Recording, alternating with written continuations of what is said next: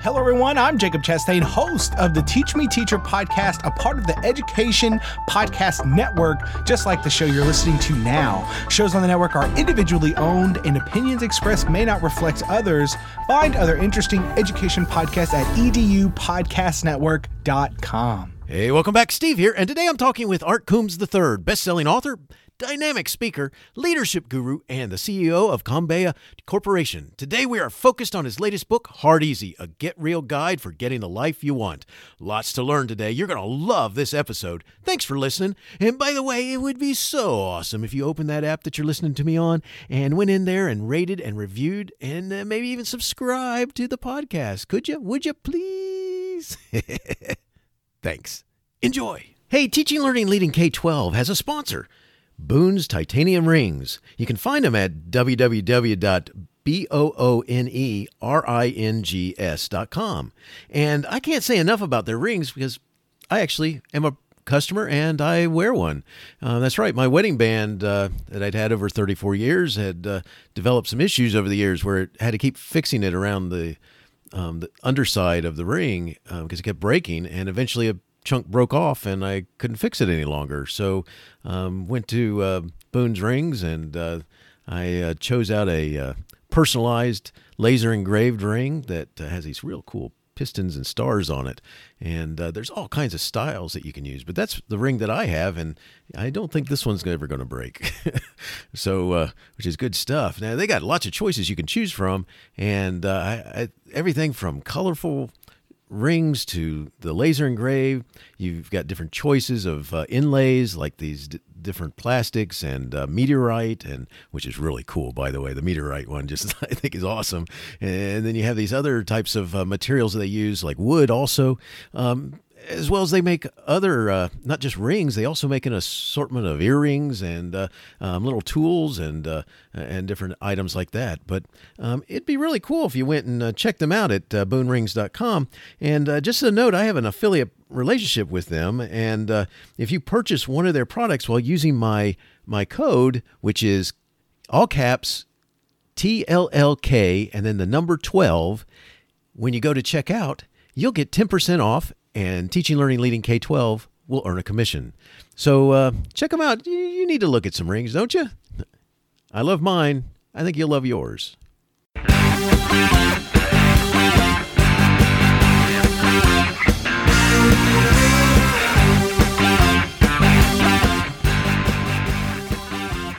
You are listening to Teaching, Learning, Leading K-12, a podcast for educators, helping you help kids achieve their dreams.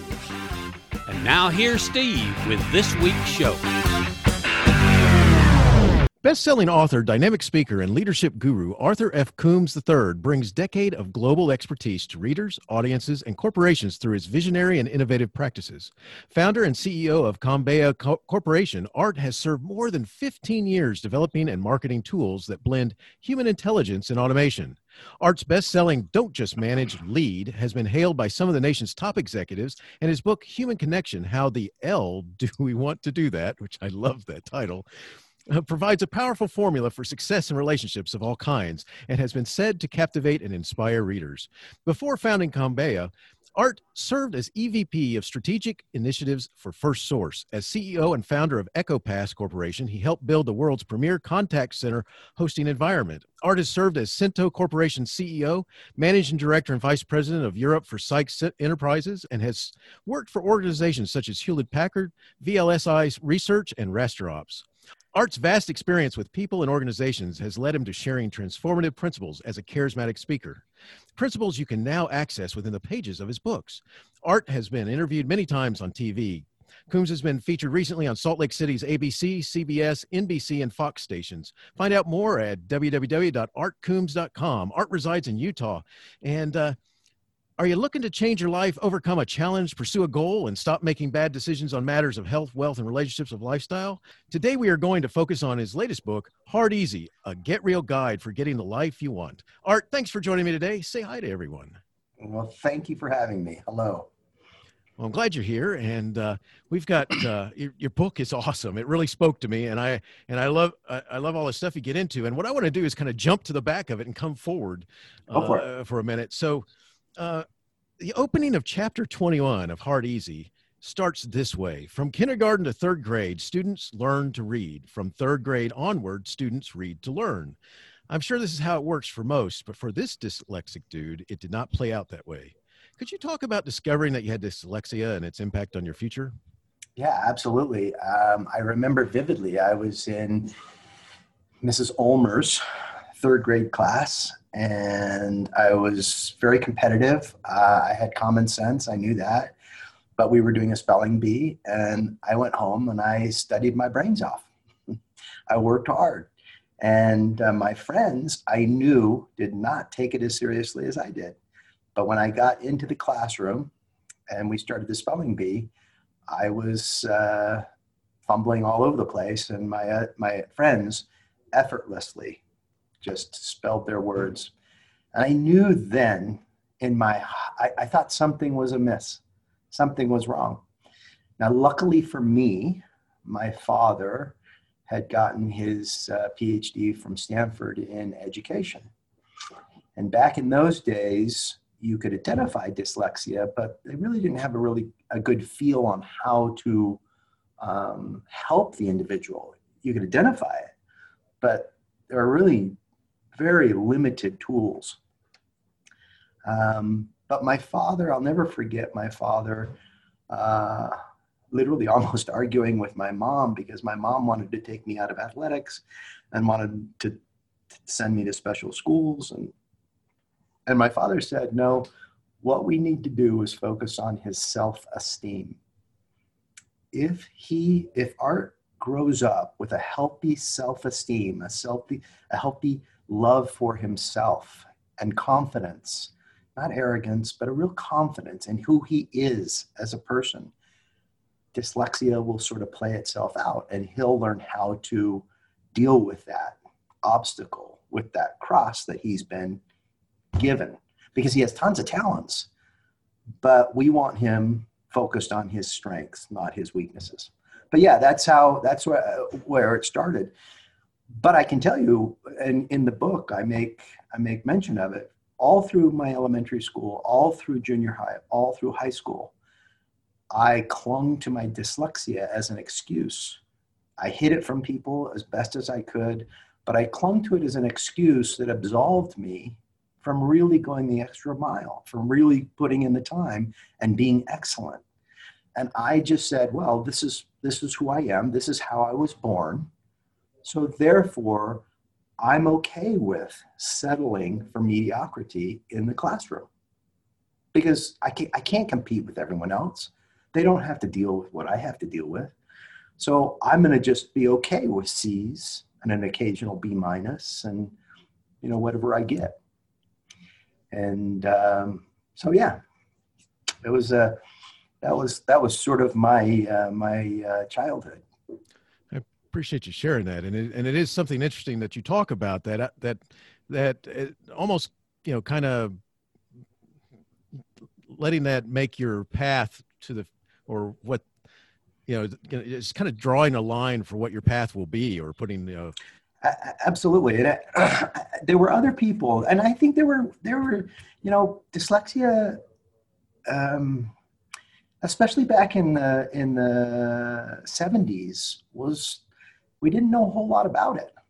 And there were educators in my life who, and I'm sure every dyslexia will tell similar stories, but there were educators that would say one of two things: Art is lazy, because I know he's not dumb. I've been around him. So it must just be that he's lazy, or he is dumb. And I've had educators do this. I've even had counselors encourage me to focus on, literally, this is what I quote, Art, I would encourage you to use your brawn to make a living, not your brain. Because your brawn, you're gifted. You physically have stamina that very few people have. You have common sense, no question about that. But when you go to make a living, use your brawn, not your brain. And I remember coming home and telling my dad that, and my dad he never got furious, so I can't say that, but I can tell you he was upset. And my dad said, Art, You can do pretty much anything you want to do if you put your mind to it. Focus on your strengths. Your brawn will eventually wear out. So I would discourage you from following your counselor's advice. You use your brain. People are going to pay you to implement solutions, not spell implement solutions. They're going to pay you for creativity. They're going to pay you to look outside the box and come up with creative solutions. They're going to pay you to lead people. They're not going to ask you to spell those things. And so I was blessed. So that's awesome. I mean, a great, appreciate you sharing that, because what a, you know, you could see where it could easily have derailed you to not even focus on what you end up focusing on. Yeah, I had so many, and I tell a story. It's not in Hard Easy, but it's in my other book, Don't Just Manage, Lead. But I graduated when I finally kicked in. I was 25 years old. I finally kicked in and I focused on my strengths. And if you read Hard Easy, you'll read I developed 10 commandments that I religiously followed all the way through college. And I graduated with a 3.85 and a 4.0 in my major, and I got honors and all that kind of stuff. And I wanted to go and get a graduate degree like my father.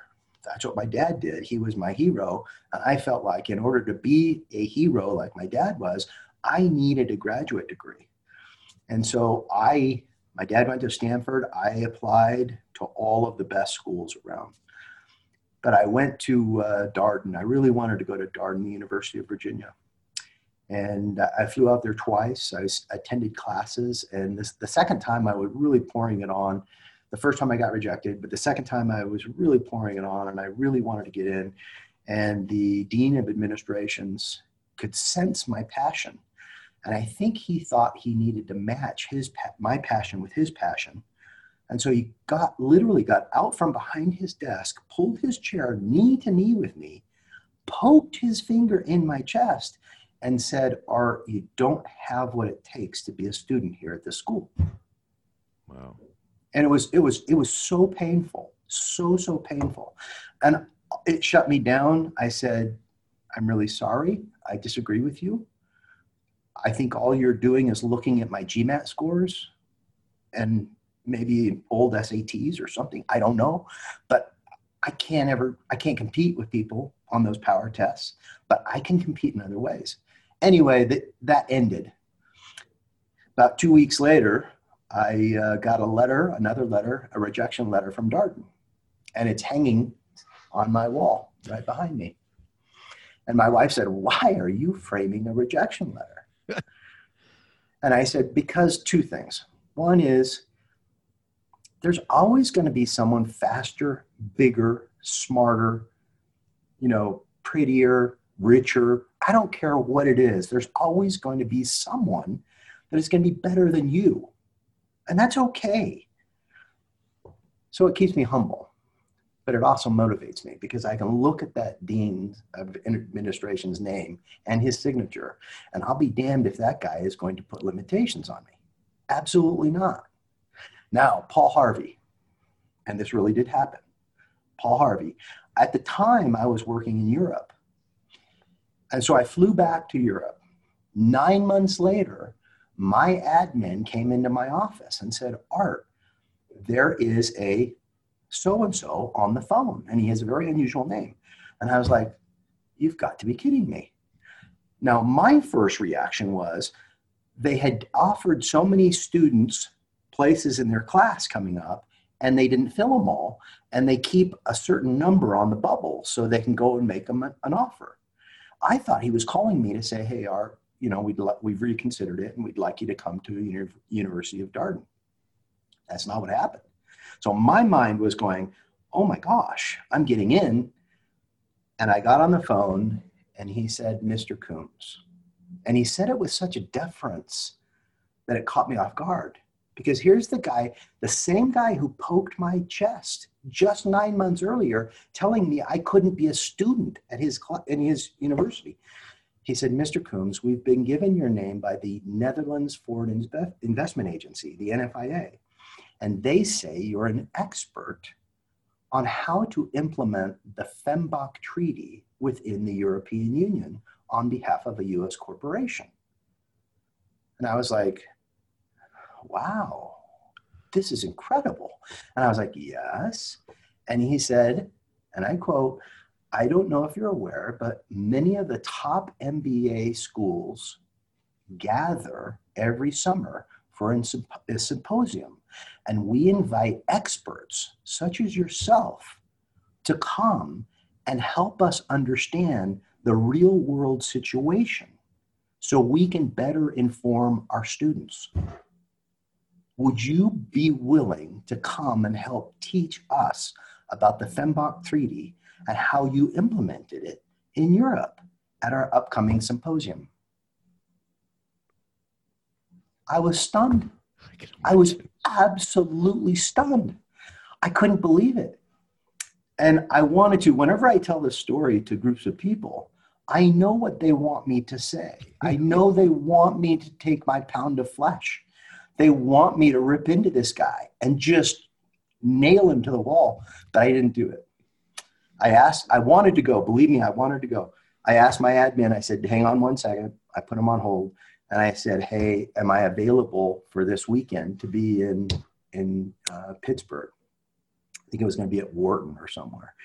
And my admin came back and said, Art, you can't be out there. The CEO has got you in an executive retreat out at Camelback Mountain in Arizona. And the whole executive team is going to be out there. You can't be in two places at one time. So I got back on the phone and I said, gee, I'm really sorry. I'm humbled. I'm flattered. I really appreciate it. I can give you a couple other people's names that might fill my shoes, but I've got a conflict. That's the last time I talked to that guy. But the moral of the story is, I think that a lot of times, and I was there, we allow people to sort of, based on their perceptions, sort of influence us and tell us what we can and cannot be. And that story, I felt like I had to be like my father, and that taught me a great lesson. I believe someone somewhere up in the stars, the creator, the universe, whatever you want to call it, someone was sending me a message that I don't have to be like my father. You're your own man, and it's okay. Just do the best you can do. And the other thing it taught me is, don't ever let someone tell you you cannot be successful. Yes, we all have weaknesses. Yes, we all have disadvantages. We're not perfect. We're not the fastest. We're not the brightest. We're not the smartest, the tallest, the whatever it is. But we can be successful and be the best versions we can be. And that's sort of what Hard Easy is all about. That's awesome explanation, and I appreciate you telling that story. And you're right. Part of my brain's going, yeah, he's not going to. No, he's going to take the high road. So I'm glad you did. Because I did. I took the high road. He never once. I never talked to him. I still see him occasionally on LinkedIn and in different areas. He's still over at University of Virginia, but I have never said a word to him. But I still have his signature right there on my wall. Well, kudos for being able to take that high road. That would be, oh my gosh.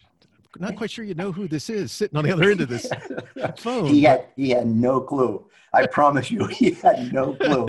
Quite honestly. Oh, wow. So let's talk about since you've started talking into Hard Easy, let's go there. So, and what I want to ask you first is, who should read Hard Easy? I think it's really any parent that has a child that is struggling with a learning disability or struggling in life in and of itself. Any young person that feels like they, got the short end of the stick or got a bad hand when they got dealt their cards. I can tell you there are many pieces of my life where I just felt, wow, this is the hand I was dealt. These are the cards I got to play. And I focused on my weaknesses and not my strengths. I think it's anyone who's stuck. I think sometimes, and we all get stuck. I get stuck myself sometimes where, I let myself sort of physically I get lazy. I get I have some gluttony, and we all go through that. And sometimes we all need just a little reminder of, hey, you can do this. You can do this. I know it's hard right now, but you can do this. We can make this work. I like that. So let's transition into share your law of hard easy. What's the law of hard easy is really, really simple. And like I say in the book, I think I sort of lived it and sort of subconsciously knew about it my whole life, especially through wrestling. And if you know anything about wrestling, wrestling is a really physically and emotionally demanding sport. It's one that I never, in all the hundreds and hundreds of matches I wrestled, I never could blame it on a teammate. My teammate didn't lose the match for me. I was the only one out there on the mat. I had no equipment to blame. I had no ref to blame. And so it was very sobering in many ways. But the law of hard easy is simply this. You can live hard easy or easy hard. It's your choice. It's your life. And what I mean by that is we all are faced with decisions. If you choose hard up front, the hard, difficult choice up front, the consequence is almost always easy. Easy follows. If you choose easy up front, the consequence is always hard follows. And I don't care, again, for me, it's as real as gravity. It doesn't matter if you don't understand gravity or you don't agree with gravity. If you jump off a cliff, gravity will take its place. Hard easy is the same way. And I tell my kids this all the time. My daughter, she's now 32, and she gets credit cards all the time from different banks and different stores and stuff. And, she's like, Dad, look at this. They gave me $1,000. These guys gave me $3,000. These guys gave me $5,000. And I'm like, hey, I know how tempting it is to go out and buy really flashy clothes and to get that car and to get that big screen TV. That's the easy route. But I promise if you take the easy route and just run up that credit card debt, you will have to pay hard down the road. My son in homework. I tell the story in Hard Easy. He was a con artist for several years until I caught on. And, and I still to this day, not as much. He's really not as much, but I say, hey, listen, I know it's you come home from school, you want to just sort of check out, you want to play video games, all your friends are online. I get it. That's easy. It's enticing. It's endorphins go off. I get it. You're kind of like engaged and fun, but you got to do your calculus homework. And so here's a little trick. Here's a little thing about hard easy is when you choose hard, whether you choose it up front or it hits you on the end. If you choose easy up front and hard hits you, either way, whenever you are in hard, you're typically doing it alone. See, my friends, all of my son's friends want to play videos online with him. They all team up and they play these games, and they're fascinating games, and they have all this very intricate, teamwork going on. And I know that many of them are in his same math class. And I say, hey, AJ, or Kai, why don't we shut it down after this next game and let's do homework? And I know a couple of these other guys are in your class. Ask them, stay online, get in a Zoom call, get in a chat, a Skype call, whatever it is, and do your homework together. They all scatter like mice. But when you want to play games, they're all bang right there. Look at an athlete. We look at people like LeBron James or Steph Curry or all of these amazing athletes, and we see them on the TV. That's their easy. They make it look so effortless. What we don't see is the thousands and thousands of shots they're taking early in the morning, all by themselves, nobody else. They're practicing their dribbles. They're doing all the fundamental work outside on their own. So when they get in the arena and they get in the game, that's when it's time to shine.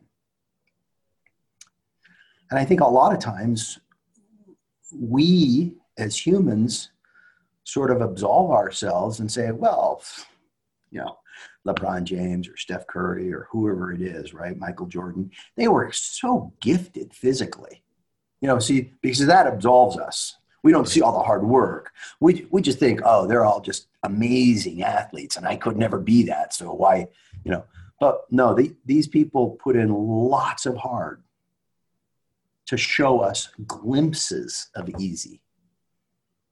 I love authors. You know, I look at Malcolm Gladwell or David McCullough or Stephen Ambrose, and I read their books, and I'm so jealous, and I'm so in awe at how they write, or Brene Brown.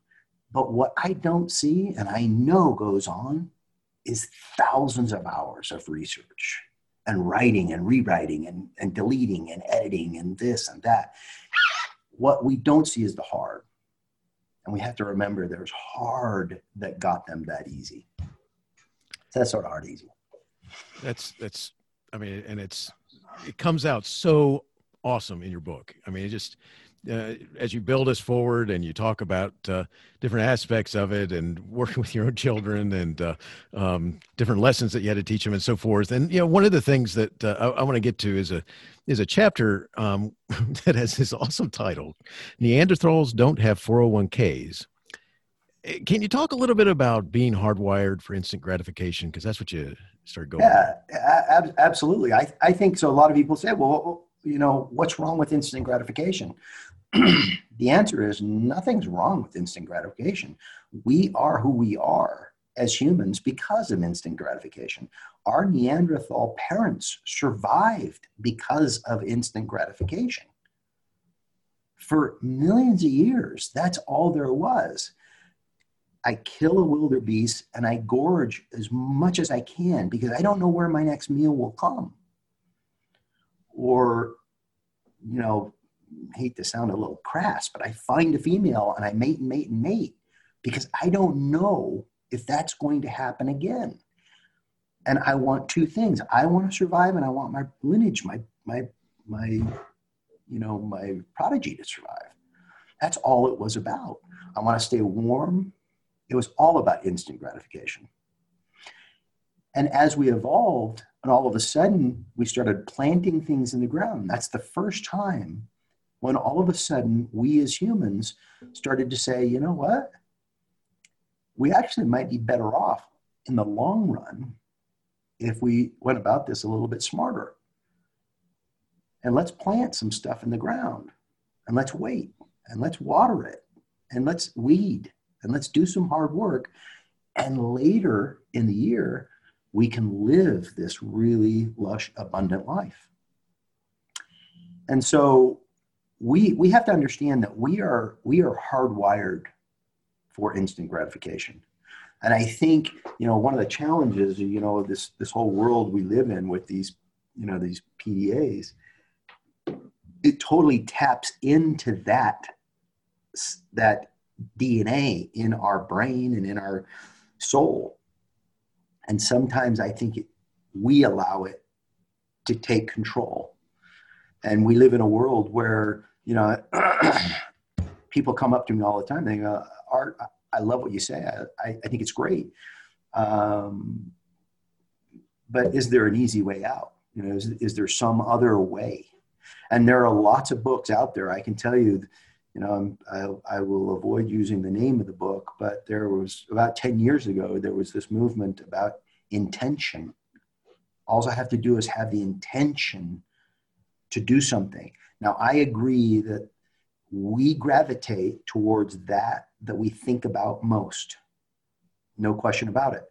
But thinking about something is not enough. I hear people all the time say, I want a better job. I wish I could start my own company. That's what I want. But they think and think and think and think and think, and they go to their job that they hate, and there's no action. You cannot just think something into being. You cannot just say, I intend that I want to have a better health and not do anything with physical exercise or your diet. You just can't do that. And yet there are a lot of people who want these quick fixes, these easy, just look online, look on your phone. I'm fascinated with these people pushing physical fitness exercise programs that only require 10 minutes a day. Right. I'm like, you've got to be kidding me. So anyway, and the list goes on and on and on. We could talk about wealth. We could talk about health. We could talk about relationships. We could talk about education. And it just goes on and on and on. And people, people often fall prey to this need for instant gratification or a quick fix. I appreciate you sharing that, because one of the things that you get into in the book is a little bit more detail about something that you just mentioned a second ago. You actually have a chapter titled "Seduced by Easy," and in there you get into this idea about we should focus on the fix. So can you just kind of segue into that, what that's all about? Because the "Seduced by Easy" is such a it's such part of our world. I mean, people are constantly selling this, that, or the other that says it's easy. All of the time. And easy, actually, I had another one. You said that I have the original writing in my head that I had to edit out. My people. Easy is that relationship you would see in a bar that will never last, that will only be there for a couple hours that night. That's easy. That's not hard. Hard is finding another human being that you really connect with. Get emotional because I'm thinking about my wife.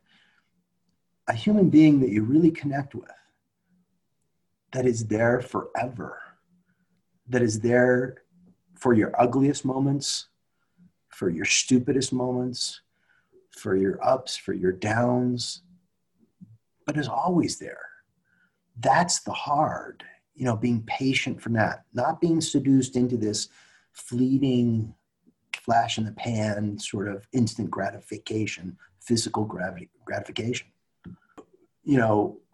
All too often, I think we focus on the fix. I think we also focus too much on the big issues when we should be focused on the micro decisions. And I tell my son all the time, don't stop thinking about what university or if you're going to get in or all that kind of stuff. Stop thinking about, worried about being married and finding the right person and all that kind of stuff. If you focus on the little character, the choices you make daily that form your character, I promise the right person will see that. And that person will come into your life. If you focus on your homework and doing the best you can right now for this next upcoming test, and just focus on those little decisions, it will take you down a path that you want to go. I talk about it in the book. When you make hard decisions, opportunities and agency expands. When you make easy decisions, agency and opportunities contract. Because I get a more narrow options available to me. I tell a story in my book. I've got a really good friend who has smoked for 30 years.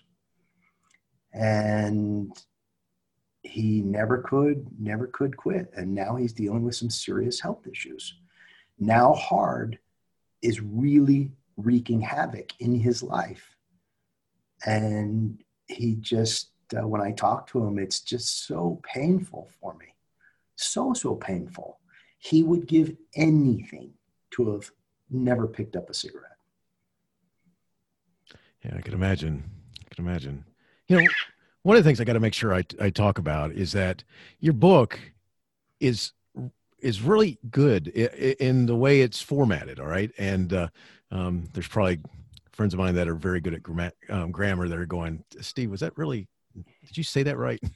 But you have these neat sections at the end of each chapter, and one's called chapter recap and one's called pause and think.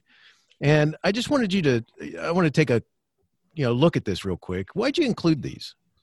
I read a lot of self-help books myself. I love them. And all too often, especially when I'm reading self-help books, I'll be in the middle of a chapter, totally engrossed, and the author has me totally thinking about this And I get so excited, and I'm so excited about the whole concept and about the book that I just go to the next chapter. And then I'm totally engrossed in that chapter. And I often close the book and I'm like, what was that? What was I so excited about? There's a little piece of it that's missing. What I wanted to do with Pause and Think and chapter recap is I wanted to tell you what I just told you, but in a very succinct manner. So it stuck with you, because that's the way I learn. I hear a story, I go, oh, wow, that's interesting. Then I tell you what I just told you. Then I really wanted to make it personal. I really hope people will stop and pause and think and go, okay, here's what I just learned. How does that apply in my life? I mean, really, how does this work? What will my behavior change? Or will this just be another self-help book that I just go, oh, that was really interesting and cute, and I learned some stuff and it was nice, but will my life really change? And I think one of the best things, and I say this all the time, but if I can just reach one person, and I know I have had a couple of people reach out to me and they said, Art, I read Heart Easy, and I want you to know that I called my mother. I haven't talked to her in a decade because of a family feud we've had, but I've called my mother and we've repatched that relationship. And it's just little things like that. Or I have a friend who is grossly overweight, and, she'll say, hey, I just want you to know I stopped drinking Dr. Pepper for you. I mean, not for me, but because of you. Just doing little things, just taking little micro decisions and building on that. And to me, that is so gratifying. It's so gratifying. It's got to be because, I got to tell you, just as, for the listeners, as you're reading The Heart Easy, you're going to be inspired, motivated, and he gets to the point, and, kind of like the gentleman who was pointing in your chest, Art's doing the same to you. Okay. Except I hope it's lovingly. I think it's lovingly. I think it's in a different way. And it's kind of confronting you with that whole point about why are you making excuses? Let's move on. And one of the things you have some neat chapter names, by the way. And chapter 6, you talk about the intelligent idiot and the stupidity score. And I got to make sure we talk about that just a little bit. Can you explain this? Yeah, absolutely. So I've always believed that you have intelligence, and you have knowledge. And a lot of people will make a claim, there's a phrase out there that power is knowledge. Knowledge is just knowing a bunch of stuff. You can have tons of knowledge and be incredibly stupid. Intelligence is applying the knowledge you have. So I tell the story of a very good friend of mine I was living in Woodbridge, Virginia, and he worked in Washington, and he had a PhD in nutrition. And one day he said, Art, hey, you want to know a little secret? And his PhD was focused on the evils of refined white sugar in our diet today, and the havoc it wreaks. And he says, you want to know a secret? I said, sure. He says, every morning I put a couple tablespoons of white sugar on my cereal. I'm like, what? Here's a guy with all the knowledge in the world on the evils of white sugar, and he still puts white sugar on his cereal, which I'm sure already has white sugar in it. Right. And it just blew my mind. But what this really says, and the principle I'm trying to teach is, if your 5-year-old child puts white sugar on their cereal, the adverse effects are the same for that 5-year-old child as it is for the PhD, the doctor who has a doctorate degree in the evils of that sugar. The adverse effects are the same, but one is acting without the knowledge. They don't have the knowledge or the understanding. And one has all of the knowledge on the planet. So the stupidity scale, what I call stupidity scale, one isn't stupid. The 5-year-old isn't stupid. They're just ignorant. And I use that in the purest form of the word. They just don't know what they don't know. But the PhD, the guy here, that's stupid. Even with his PhD, he's stupid. And all too often, we know what we should and shouldn't do. If you have knowledge, it's like my friend in smoking or my friend that's overweight. If you have knowledge that something's going to hurt you or doing X is going to be beneficial in the long run, even though it's painful, and you don't do it, that's the very definition of stupidity. And I talk about the stupidity scale. So I hope I explained that. Yes, right, you did. but It's a great chapter too. It's an excellent chapter because it really makes you question about this stuff where you know, as a reader, where you are on that. You know, we all do things, and me included. I do stupid things sometimes, and I think we all have our own little vices and our own weaknesses and stuff. And I think we're all on this journey of. I hope we're all on this journey. I'm imagining that some people aren't. Some people, I talk about what the hell effect, and some people have succumbed to the what the hell effect of what I mean by that is there's nothing I can do. Because I lived that. With my dyslexia, I had what the hell effect, which meant there's nothing I can do about it. So why try? Right. And I think a lot of people get into that rut of, hey, so what? One more day of eating a bag of Doritos and downing a 2-liter thing of diet or Dr. Pepper isn't going to hurt me. You know, I'll start my diet tomorrow, or one more cigarette, or I'll just buy this one other thing on Amazon. There's one other thing. That's all I need, and then I'm done. I'll pay the credit cards off next month. I promise. But then next month turns to next month and next month. So. There's a lot of different ways, isn't it? In chapter 11, you get into identifying and purging excuses. So let's go there. That's my favorite chapter. Cool. It is my favorite chapter. One, because I used them. I've used almost every single one of those. And I've talked about it already. I clung to the excuse, and we hear it all the time. You know, the big excuses I hear all the time is I'm only human. You know, why do we use that as an excuse, really? Right. And I go into detail on that, and it bothers me a great deal. I understand the very definition of being human is we make mistakes. I get that. And we all make mistakes, but we don't have to use that as an excuse. But I see politicians, I see famous people all over the place make horrific decisions, you know, spousal abuse or, you know, embezzling or just terrible decisions. And then they'll get on, and some lawyer or on they themselves will get on media and go, I'm only human. As if we as society should absolve themselves of the harmful decisions they made because they're human. What if we all did that? What if we all did stupid things and said, well, hey, Stephen, sorry I hit your car, and, you know, I'm human, so give me a break. Give me a mulligan. I'm done. The other ones we hear a lot are, I was born this way, and that's the one I clung to. I was born this way. This is who I am. Sorry, I can't change. I was raised this way.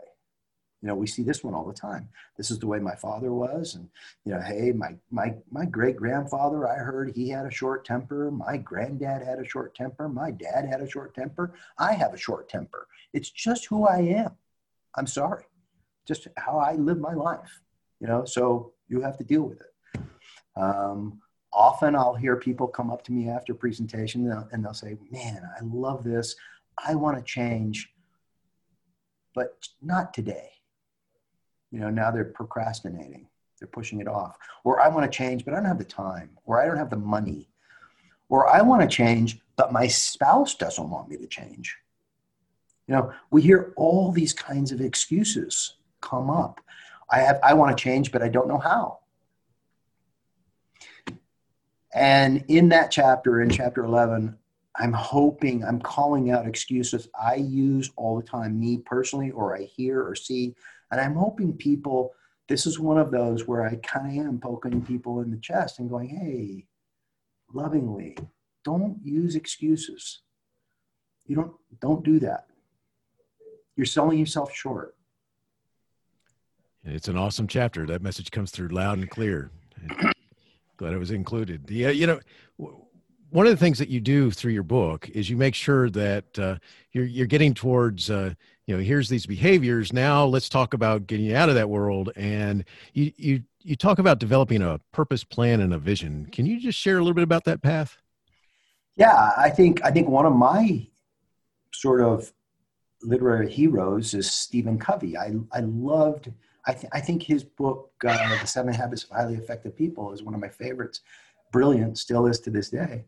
But one of the taglines he always said was begin with the end in mind.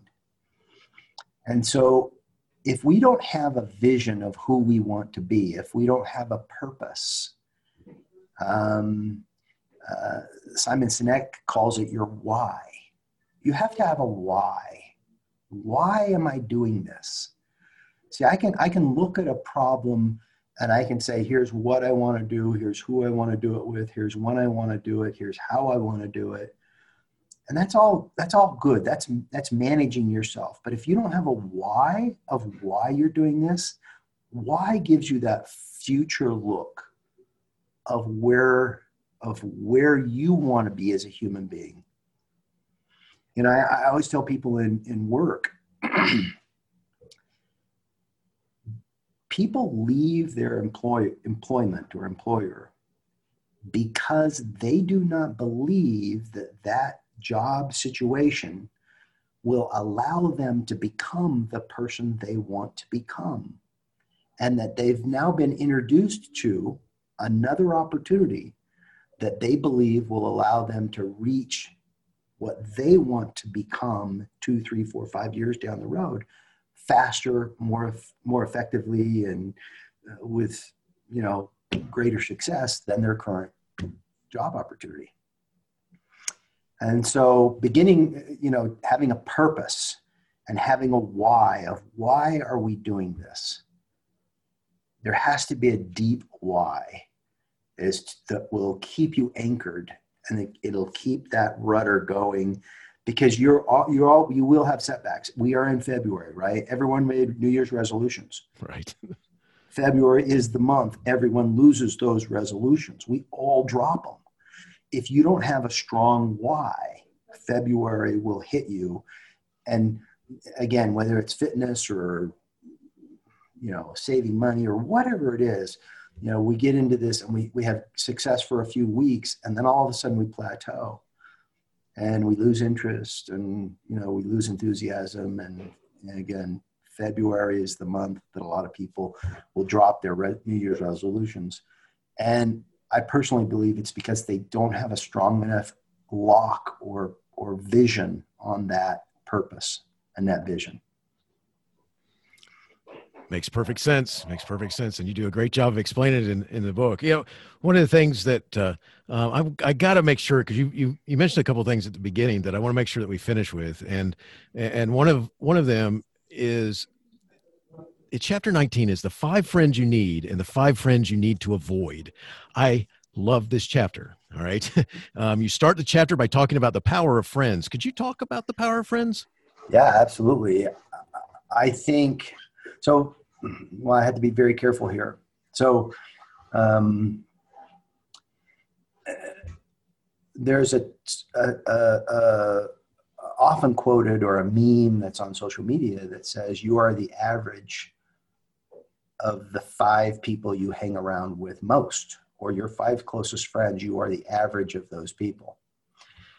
And to a certain extent, I believe that. And then I also will challenge that just a little bit. And I don't go into great detail in the book, but let me first challenge that.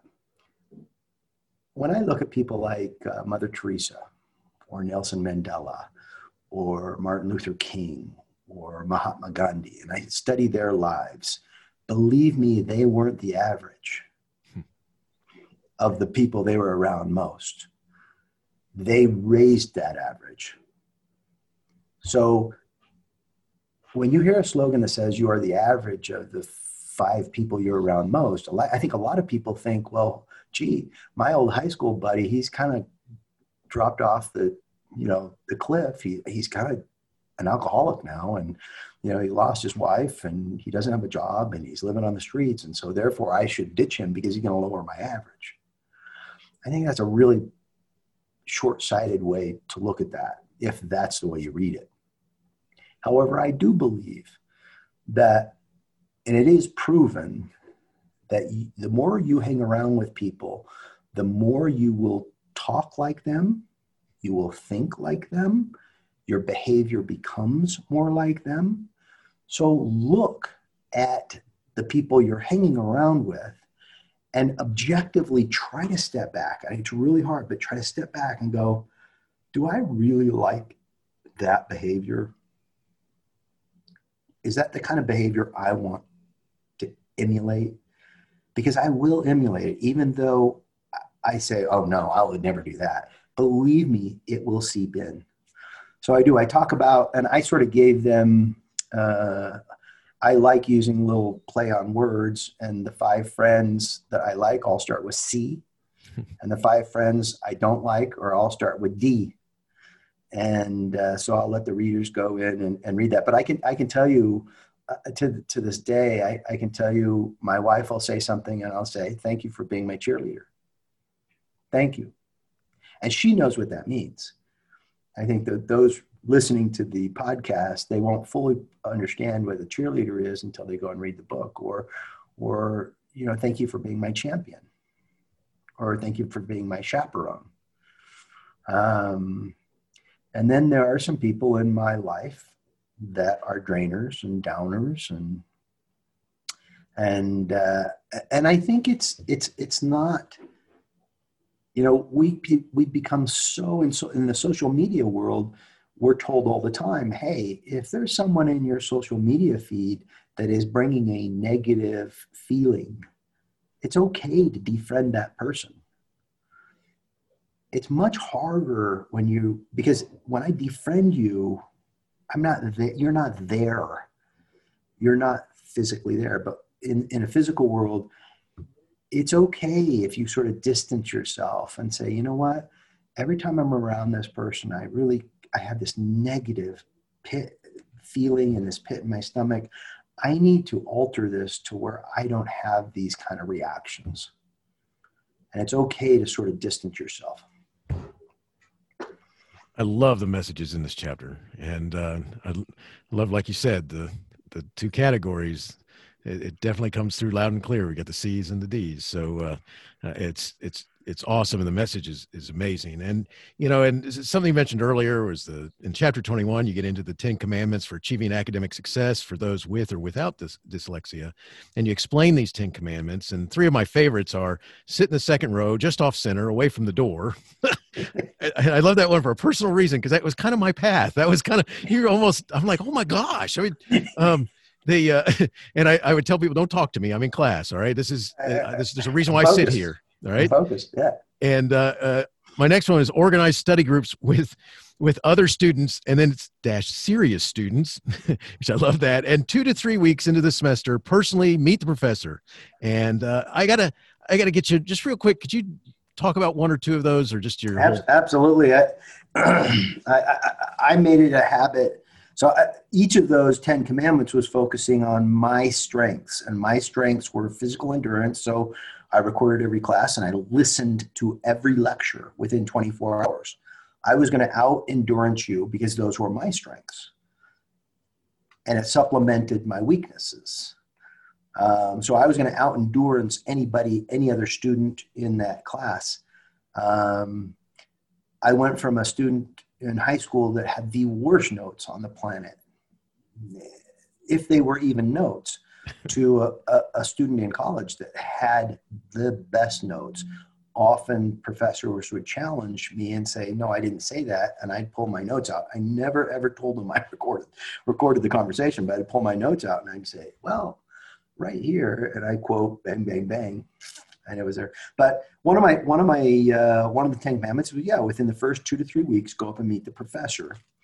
And I would go in, and I learned really quickly. One of my strengths was people skills and sort of reading people and learning people. But I learned really quickly that professors, like everybody, but I promise you, professors love to be stroked, especially when it comes to the subject of their doctorate. So if they're teaching English or logistics for business or math or whatever it is they're teaching, within the first 2 or 3 weeks, go in, because that's soon enough to where no other student has come in to their space after class. So you're typically the very first student they're really going to meet, because everyone else is just faces and numbers and in a big auditorium or in a classroom. So I go in and I introduce myself as Art Coombs. Now, why do I do that? The very first person you meet at a party is often the person you will remember most. I want the professor to know who I am. I want that professor, I'm not a number, I am Art Coombs. I then stroke the professor and say, hey, you were lecturing on X, Y, and Z, and I just want to know, did I understand this correctly? And one is when I reiterate back to them what they had just taught me, it strokes their ego, and it's like, absolutely. And some professors would just go off, and they would just go off and off and on and run, and I just let them run. But my real angle was not that.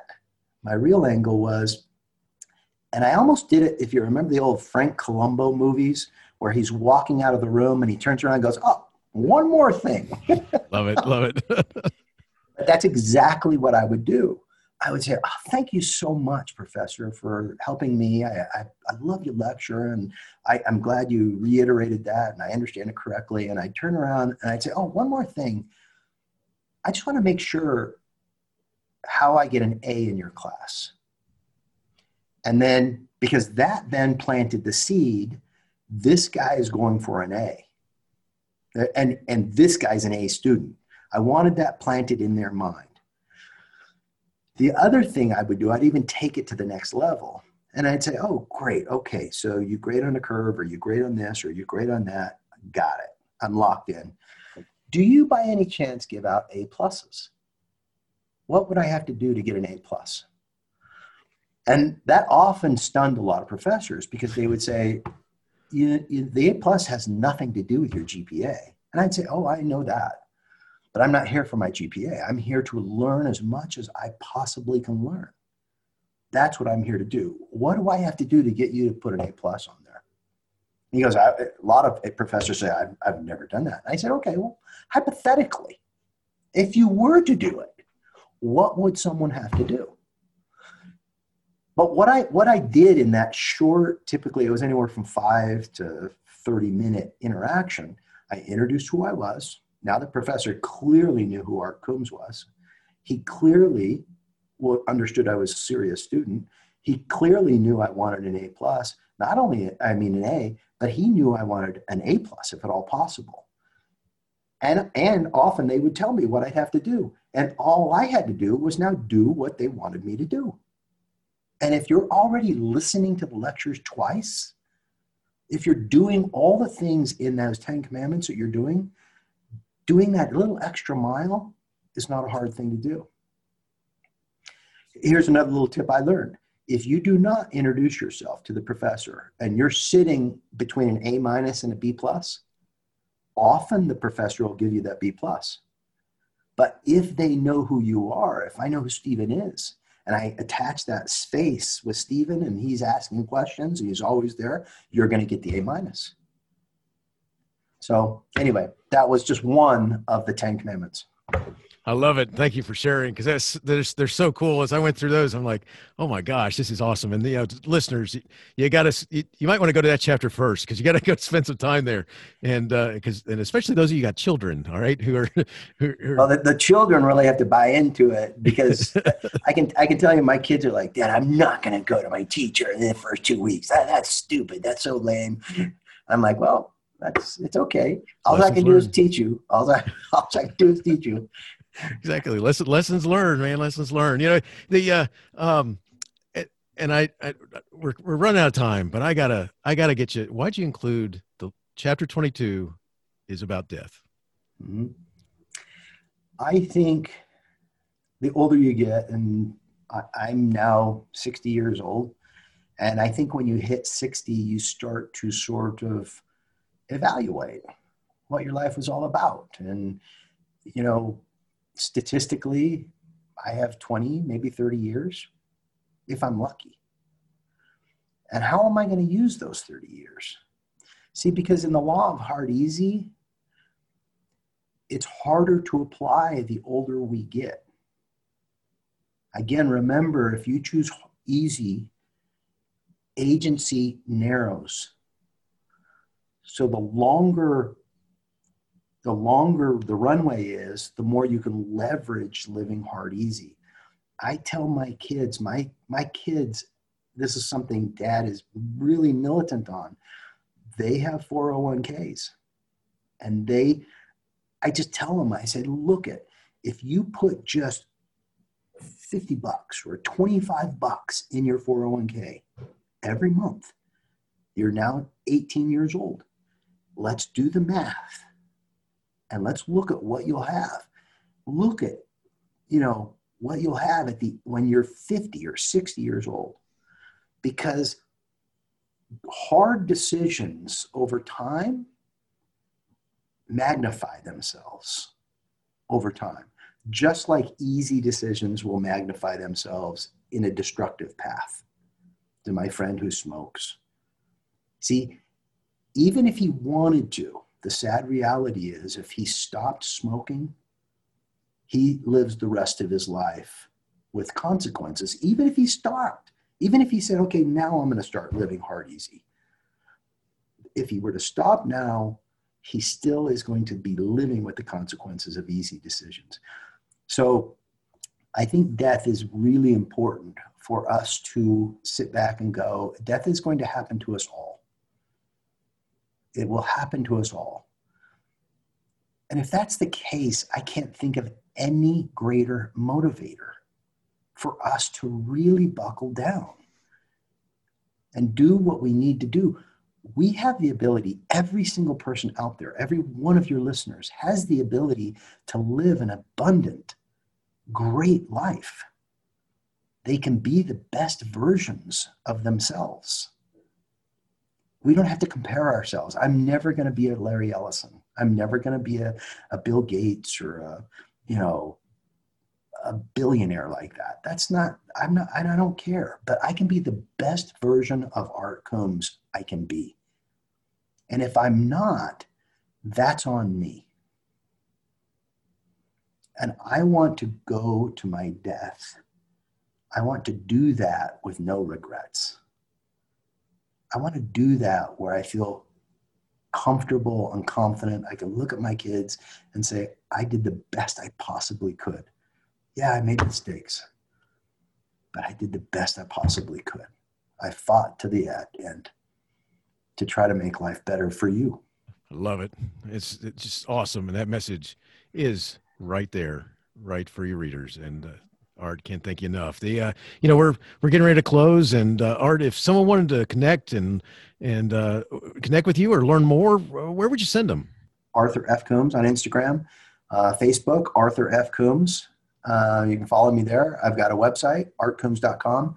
But I would go, if you want to learn about me, I tell stories in all my books, and they all have a lot of personal stories. And I'll end with sort of that. I tell personal stories because I find that people resonate with them.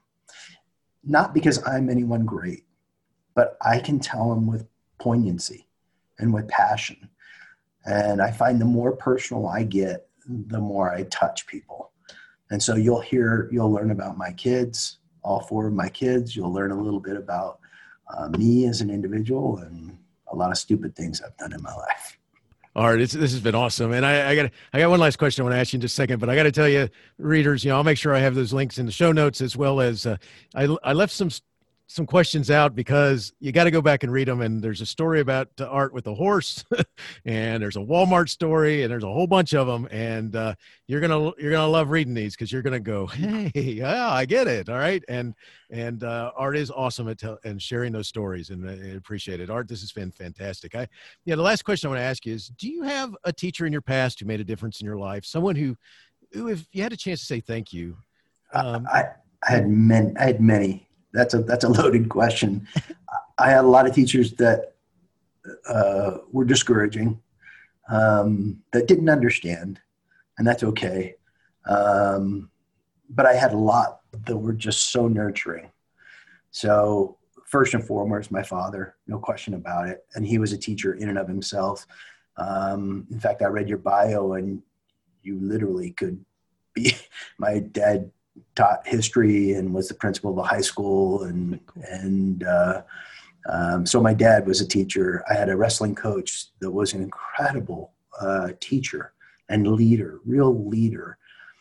Dr. Densler, I remember I had a professor at De Anza College in Cupertino, California, Dr. Densler, who I just absolutely loved. Dr. Stringer I loved as well. Dr. Densler was San Jose State. Stringer was at De Anza. And then my fourth grade teacher, Mrs. Yamaguchi. And I tell a story about Mrs. Yamaguchi and the story of shame.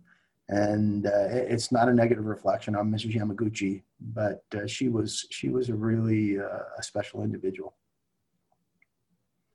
Well, Art, I appreciate you sharing that. I appreciate you spending the time with us. I can't thank you enough for talking with me today. I love your book, Hard Easy, A Get Real Guide for Getting the Life You Want. It's inspiring. It's extremely helpful in seeing beyond the things we put in our way or the excuses that we make to not do what we should be doing. And you have so much awesome wisdom to share with the readers. Wishing the best in all you do. Thank you so much for having me. Teaching, Learning, Leading K-12 is excited to be a member of VoiceEd Radio. VoiceEd Radio, your voice is right here. Teaching, Learning, Leading K-12 is a proud member of the Education Podcast Network. Podcasts for educators, podcasts by educators.